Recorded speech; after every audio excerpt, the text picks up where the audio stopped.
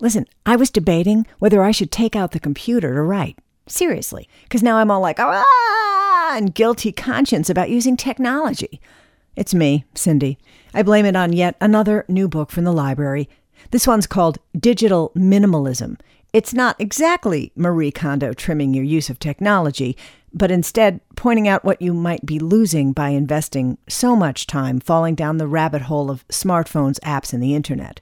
In essence, being plugged in. And that, of course, makes me think it might not kill me to back away from technology a little. So I'm like, can I use the computer and still feel like I'm backing away? And my answer is, because I got nothing to prove, yeah, okay. Just don't click on that little globe thing to jump on the information superhighway. I know it doesn't only happen to me, and if I didn't know already, I certainly would after reading this book, about how tech companies specifically design apps and websites to get you to connect and stay connected. I don't know what those design tricks are exactly, but I know they work all too well as I catch myself clicking from one site to the next or scrolling through Twitter or Facebook. I usually stop myself when I become aware that's happened. That said, to be fair, I'm not saying I don't get any value from it. Staying informed about what's going on both in the greater world and my own little corner of it. It's just that there can be a cost to being too plugged in for too long. The author, Cal Newport, is also a professor of computer science and, somewhat ironically, a guy proudly off the grid.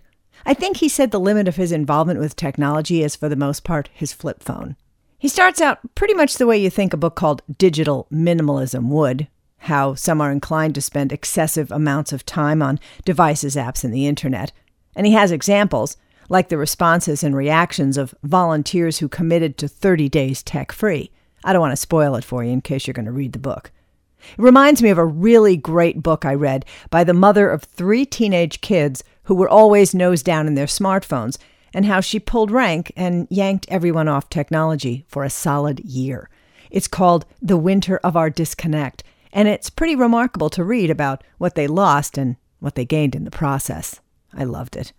Back to digital minimalism. I'm only about a third of the way through so far, but there's another part that has really struck me. Our pal Cal, Professor Author Buddy, talks about how valuable solitude is, how important it is to be able to let your mind wander, to let it skip over things and labor over areas that need help.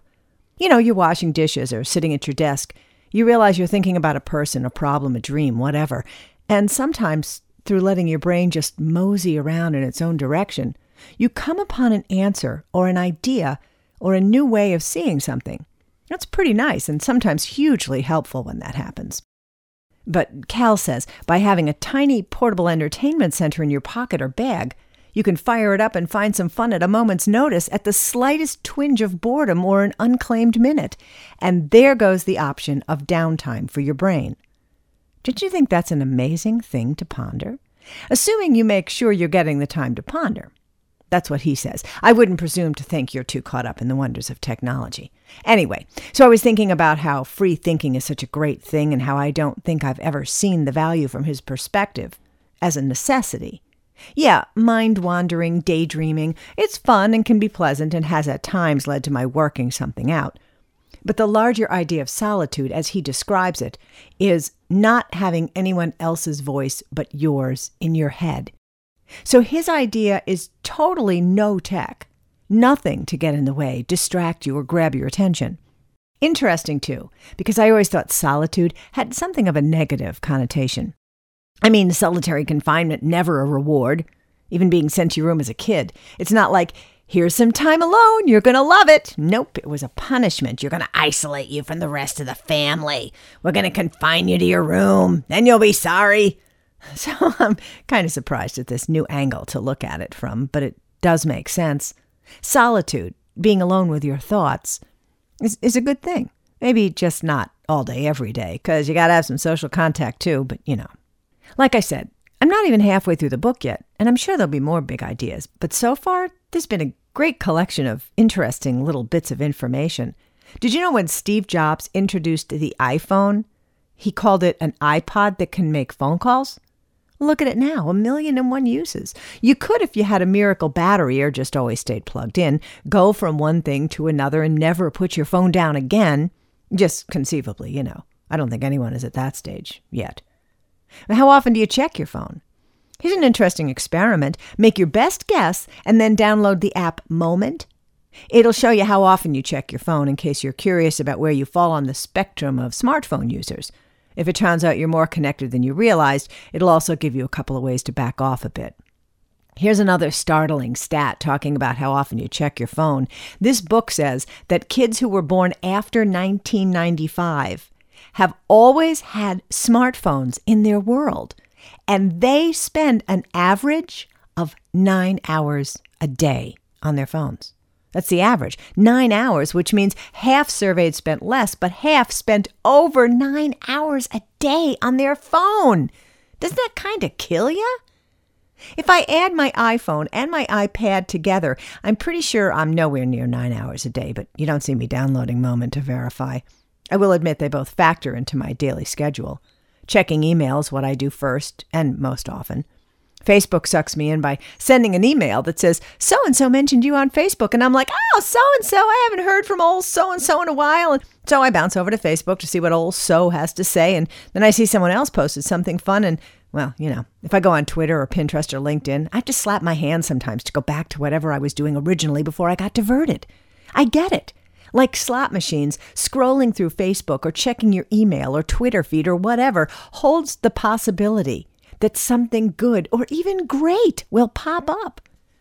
There's a famous experiment from B.F. Skinner, who is famous himself for several great human behavior experiments. This one, first with pigeons, taught them to peck a button for food. The pigeons would peck, eat till they were done, and then move on to whatever else they were doing in their life. But when he changed the button to only give food randomly, the pigeons started pecking nonstop, as though it was no longer just about the food, but about the reward. Yeah. The phenomenon is called variable rewards, and our brains are wired to derive a burst of pleasure from it.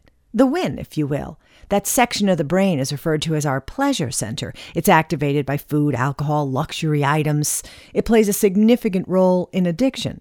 What's particularly interesting is that pleasure center is less active when the reward was actually received, and most active while anticipating the reward. Really, isn't that fascinating?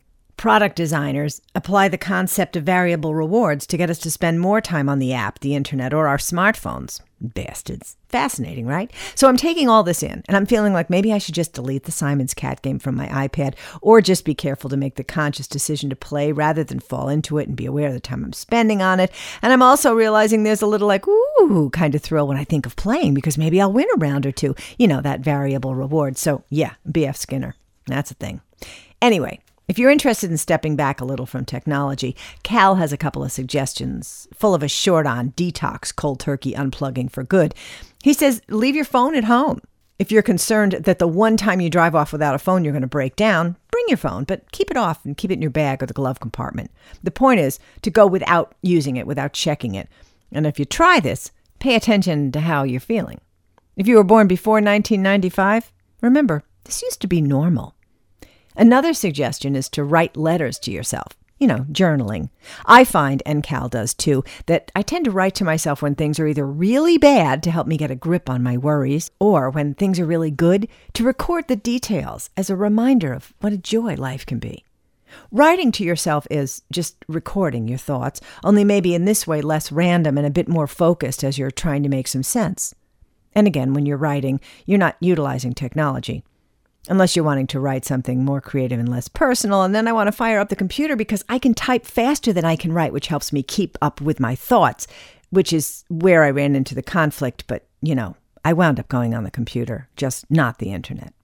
One more idea from Cal, take a long walk, again, without having your phone on, again, in case you're worried about an emergency.